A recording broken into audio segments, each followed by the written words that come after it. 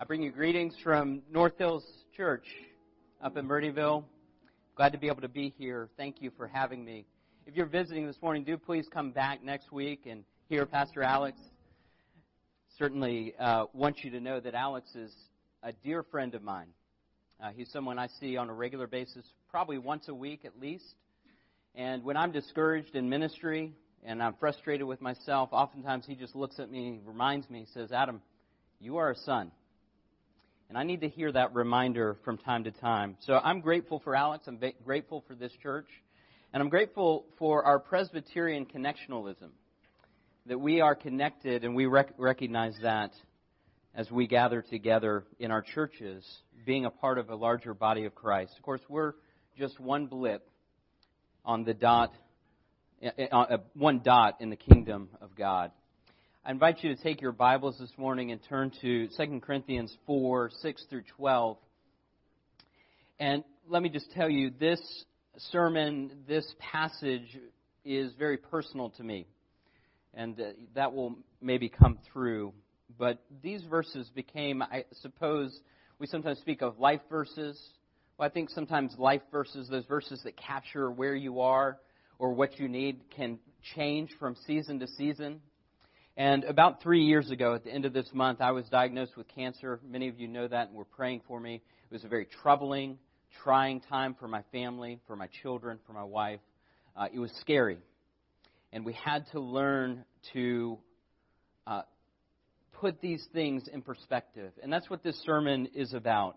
It's about putting our trials, our pains, in perspective of the Word of God and what God is doing in our midst. So would you follow along as I read God's Word this morning? And again, I thank you for welcoming me this morning to this pulpit. For God, who said that light shine out of darkness, has shone in our hearts to give the light of the knowledge of the glory of God in the face of Jesus Christ. But we have this treasure in jars of clay to show that the surpassing power belongs to God and not to us. We are afflicted in every way, but not crushed. Perplexed, but not driven to despair. Persecuted, but not forsaken. Struck down, but not destroyed. Always carrying in the body the death of Jesus, so that the life of Jesus may also be manifested in our bodies. For we who live are always being given over to death for Jesus' sake, so that the life of Jesus also may be manifested in our mortal flesh. So death is at work in us, but life in you. Would you join me as I pray? Father, we thank you for your word. And Father, I thank you for this Sunday as Alex and I swap pulpits. We thank you that your word endures. And it is a gift to us, whether it is here at the Village Church or in Meridianville at North Hills or at any other gospel-centered, Bible-focused church. Lord, we thank you for your word. And we pray that you would illumine our hearts and minds, that you would speak to us so that we might hear you once again. We pray in Jesus' name. Amen. Trauma happens. Other things happen in a fallen world, but trauma happens. Pain happens. There's a piece that I read from David Brooks in the New York Times. He's an op-ed columnist. And he wrote a couple years this piece called The Art of Presence. And he was talking about the Woodowis family and what they have faced as a family. In 2008, Anna Woodowis, then 27, was working for a service organization in Afghanistan. And on April 1st, she went horseback riding and was thrown, dying from her injuries. In 2013, her younger sister, Catherine, then 26, was biking home from work in Washington, and she was hit by a car, and her face was severely damaged, undergoing a series of operations. For a time, she breathed and ate through a tube, unable to speak. The recovery for her is understandably slow. Trauma has invaded this family. Their mother, Catherine, writes that there will be days when you feel like a quivering, cowardly shell of yourself. When despair yawns as a terrible chasm. When fear paralyzes any chance for pleasure. This is just a fight that has to be won over and over and over again. There will be a time when you have to enter that fight. It may not be that kind of trauma, that degree. It may be more like mine in the diagnosis unexpected at the age of 36 of cancer and what that would mean. But there might be, and I should say there will be a time in this fallen world where you will, or you already have, had to enter into this fight. And that fight is asking this question.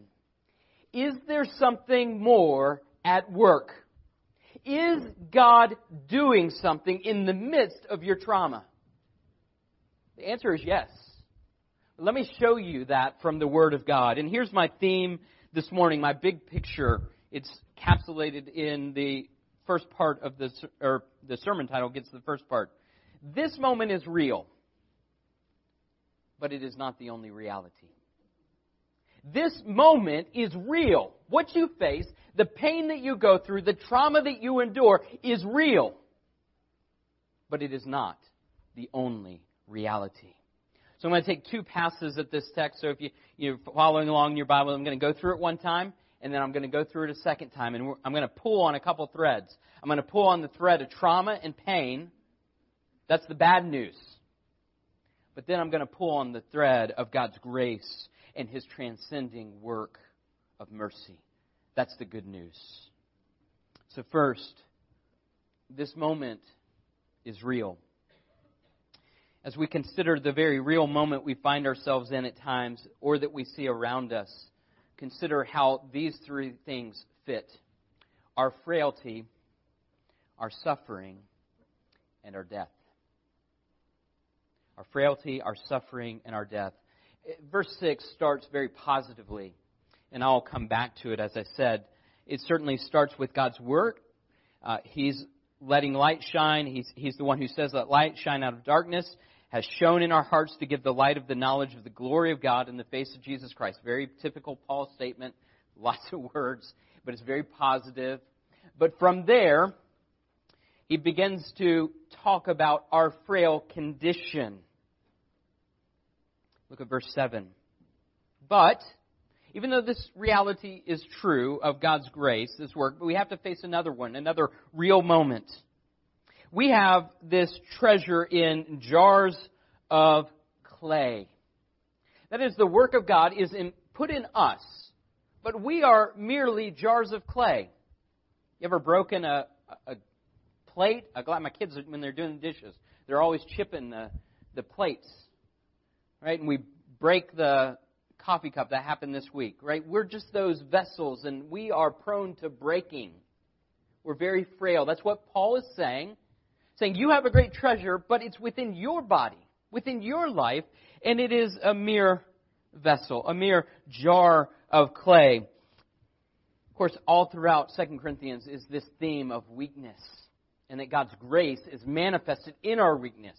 Go on later to chapter 12. We don't have time for that this morning, but you might look later. And that's very much what Paul is saying. And in the South, we have this saying, "I'm about to give out." Right? We feel it physically in our bodies. And I don't know about you, but I'm a basketball fan. I love to watch Kobe Bryant play. But man, he's lost it, right? And he knows it. He knows it. And so he's retiring, right? But he was a transcendent athlete for years. But he is a mere vessel, a mere jar of clay. So even the greatest athletes, Peyton Manning, some people are excited he won that last Super Bowl.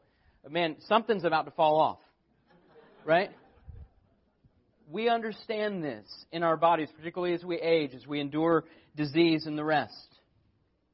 We will not be at that upper echelon forever, even if we're just kind of getting about our lives.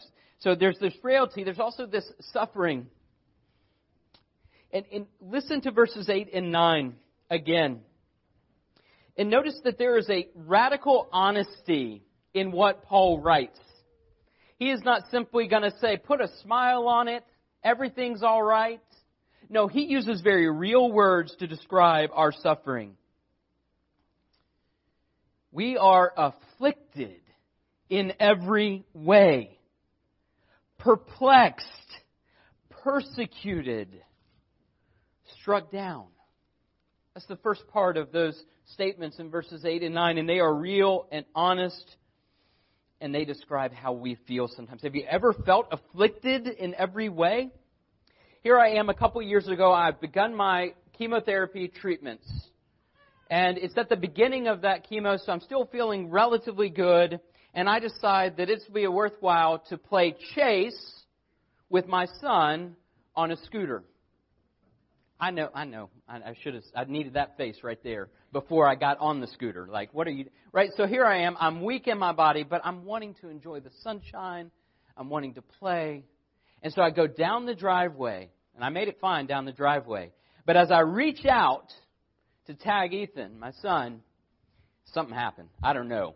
Scooter went up, I went down, and I thought my backside would be the problem. It was my knee. I tore partially my MCL in my left knee. So here I am going through chemo, and they can't do surgery because of my depressed immune system. And so now I'm doing physical therapy in the hopes that I won't have to undergo surgery later to repair that. And I was able to, get out of that. Let me tell you, I felt afflicted. Okay? I felt afflicted. And yeah, it was my stupidity that brought on the scooter incident, as I call it now. But still, I understood. I felt afflicted. And you may feel that way, where it seems like it's just one thing after another. And you're not sure you can endure anymore. But that is life in a fallen world. Have you ever been perplexed? Have you ever said, God, I don't know what you're doing? Persecuted, maybe a little more distant from us here in our culture, in our context, but we're certainly seeing that with brothers and sisters around the world. Struck down. Some days you just feel like you're crawling through it from one day to another. That's our suffering. We're frail, we suffer, and then Paul starts talking about death. Paul, come on. Work with us here. He starts making these remarks over and over again. Verse 10. We are always carrying around in our body the death of Jesus. Literally, the death of Jesus there is the dying of Jesus, which emphasizes not just the completed act of His death, but His entire passion, all that He suffered, all that He endured. The dying of Jesus. We carry around with us. It is speaking of that process of dying. Then at the beginning of verse 11, for we who are alive are always being given over to death for Jesus' sake. That word, the phrase there, being given over, it's the same verb as in Romans 8:32. The difference being, which Romans 8:32 says, He who did not spare His own Son, but gave Him up for us all. The difference is that Romans, the verb is active. That is, it is the active work of God. In 2 Corinthians here, it's passive. That is, God is doing it in us. And you may not like it, but He's doing it. God is at work in you and in me. And we merely receive that work. But I said, and have said, that cancer is a sanctifying grace. A sanctifying grace. Why? Because I don't know about you, but I would dearly love for that Staples easy button to be true. That's one thing that I cling to in this world is my sense of comfort and ease. I want life to go well. I want it to go smoothly. I want it to be easy. And when God brings trauma, when He brings suffering, when He brings pain for His glory and our good, it is a sanctifying grace.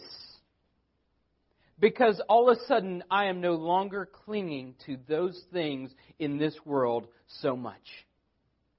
And instead, I'm clinging to my Savior. That's what we all need to do more and more. But that is difficult. And what that requires is it requires dying to self. But let me tell you, if that was a college elective, dying to self, there wouldn't be anybody in the class. Nobody signs up for that. But it is God's work. Finally, verse 12, Paul says it very explicitly. So death is at work in us, but life in you. But that death, that dying to self, that living unto God is difficult. And the experience of this world, this fallen world, and the trauma of it, the pain of it, the frailty of it, the suffering of it, it is hard. But we must acknowledge that it is real. Because if we do not acknowledge that it is real, then we cannot acknowledge what God is doing in it. There's a book called The Little Way of Ruthie Lemming by Rob Dreher. I read it while I was going through treatment. It was probably dumb because it's about a woman who has cancer or had cancer. She lived in St. Francisville, Louisiana. Ruthie Lemming was her name, Rob Dreher's sister. She was incredibly loved well. St. Francisville was a poor community there, I think about an hour north of Baton Rouge, somewhere in that area. And she was a teacher. She was a Christian. And in her mid-30s, she was diagnosed with single-cell lung cancer, stage 4. 1% of people who are diagnosed, have that diagnosis, live past 5 years. She was not in that 1%. But throughout this book,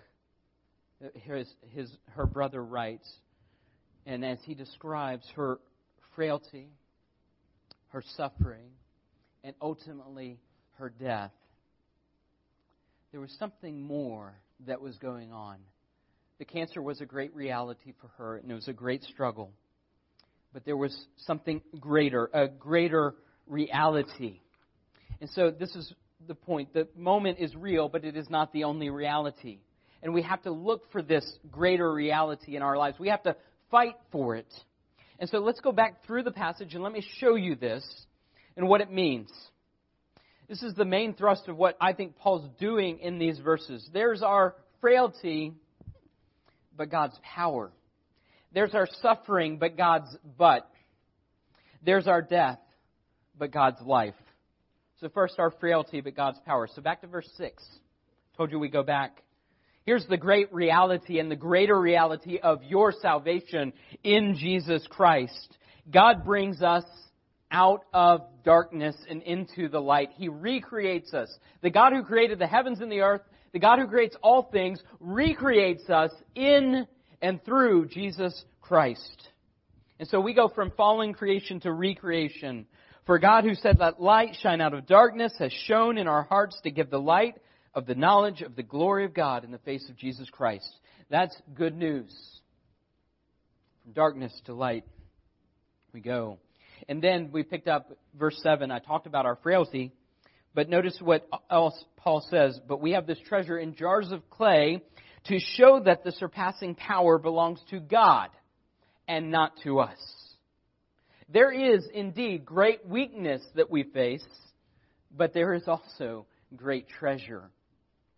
Even as you feel your body giving out, or you feel the ground beneath you slipping away, recognize that within you is this great treasure if you are trusting in Jesus Christ for your salvation.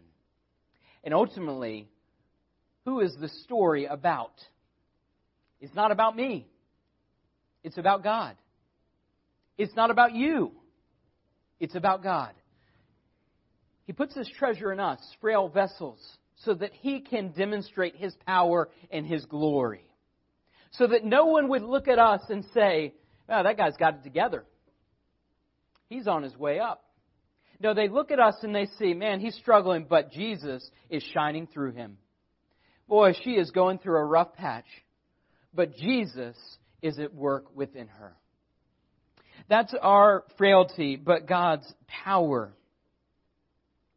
There's also our suffering, but God's but. And I'm not trying to be crass here. This is just the way I've remembered it for years. These buts in verses 8 and 9, they're holy buts. Okay? Because, look at what they say. They say there is a real thing that you suffer, but there is a greater reality that belongs to God and is yours. We are afflicted in every way, but not crushed. Perplexed, but not driven to despair. Persecuted, but not forsaken. Struck down, but not destroyed. This works throughout Scripture. There's all of these times where we come across that this is true, but this is the greater reality. Genesis 50:20, Joseph speaking to his brothers, "As for you, you meant evil against me, but God meant it for good, to bring it about that many people should be kept alive as they are today." Psalm 73:26, "My flesh and my heart may fail, but God is the strength of my heart and my portion forever." Do you hear the but? It's saying this is real, but this is the greater reality too. Ephesians 2:1 and then 4 and 5. "And you were dead in the trespasses and sins." And then you jump down to verse 4. "But God, being rich in mercy, because of the great love with which He loved us, even when we were dead in our trespasses, made us alive together with Christ. By grace you have been saved." And so, now God's not explicitly mentioned in these verses in 2 Corinthians, but it's implied there. It's so implied that when Paul is able to say, this is true, but there's something else. And God is that something else. And here's the challenge. We live life in the comma. We live life in the in-between. Between that moment of affliction, or persecution, or perplexion, or being struck down, but also that greater work that God is doing. And it is an ongoing work. And so we live life in the comma, in the in-between, and that's where faith has to come forth. Faith has to point us both to the thing that is true and the thing that is more true. There's also our death, but God's life. I said it's not easy to die to self. We don't sign up for that. Sometimes we work at that actively. We're we're reading our Scripture. We're putting down sin. We're struggling with those things. Sometimes we're active in that. Sometimes we're passive, though. But in either case, there is a purpose to our dying to self, to our sin, to the ways of this world. So look again at verses 10, 11, and 12. So you always carry around the body of the death of Jesus. Why? So that the life of Jesus may also be manifested in our bodies. Verse 11. "For we who live are always being given over to the death for Jesus' sake." That's the bad news. "So that the life of Jesus also may be manifested in our mortal flesh." And finally, so death is at work in us, but life in you. When we live for God and His glory, when we struggle with our trauma and our pain and our difficulties through the lens of what God might be doing or is doing within us, then we make our lives attractive to the world around us. Because they want to know, what treasure do you possess that I can't buy and I can't earn? When we suffer, knowing that God has a greater purpose, when we look for the ways in which His life is coming through us, even in the midst of our death, then that makes us attractive to the world around us. It also makes us attractive to our brothers and sisters in Christ who are struggling. Again, about Ruthie Lemming, the little way of Ruthie Lemming, there was a guy named Big Show. That's how we do in the South, right? I don't know that was his given name, but Big Show was a friend of Ruthie Lemming's, and he had come to visit her as she was going through her treatment. And Big Show was furious with God because he could not understand why He would let someone so precious like Ruthie Lemming suffer. Why her? for all that she was known for. And so he was furious with God. And Ruthie said, "You can't be. I'm not giving up hope. He has a plan for me." Even in the midst of her suffering, she knew that God was at work. A few days after her death, there were lots of people around, and a lady in the post office says, "There sure are a lot of cars around today." And someone said, "Well, Ruthie Lemming has passed." And she said, "Oh, that woman died? I just saw her in here last week." And I said, "Baby, you don't look like you feel too good." And Ruthie said in reply, "No, ma'am, I don't. But I'm going to real soon." That's what it looks like to fight for a greater reality in your life. It does not have to be that dramatic, but it may be. It could be in the small things of job difficulties, relationship troubles, financial pressure, not knowing where you're going in life. There is an opportunity to fight for a greater reality. And let me tell you, this is not pop psychology. This is simply walking with God day in and day out in your life. And so what does it look like for us together to fight for a greater reality? Well, let me tell you, I could write books about this and bestsellers, but this is no secret. I'm going to tell you 4 things real quick. 1, read the Scripture. Whoa. Wow. Can't believe the pastor just said that. Number 2, pray. Right? I'm telling you all the things you know already. Number 3, sing. And number 4, do life in community. Do life with other brothers and sisters, whether it's here at this church or another church. Do life in community because you cannot fight for a greater reality on your own.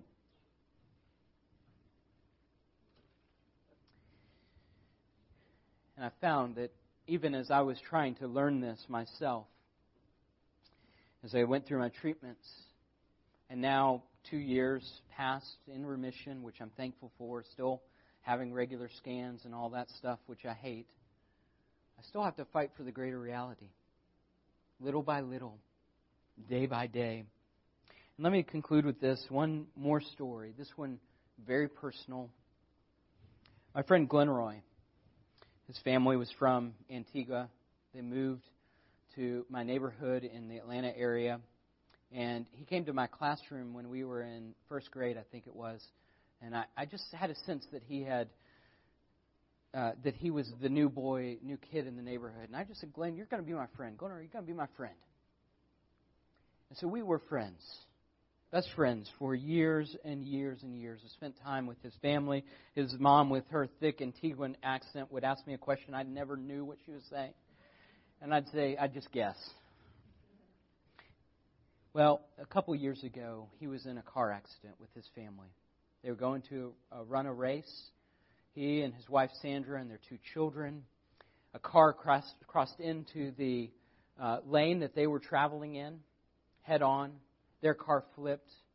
Glenn suffered traumatic brain injuries. Sandra suffered great injuries as well. And after about a couple weeks, Glenn was declared dead. He died of those injuries. At the funeral,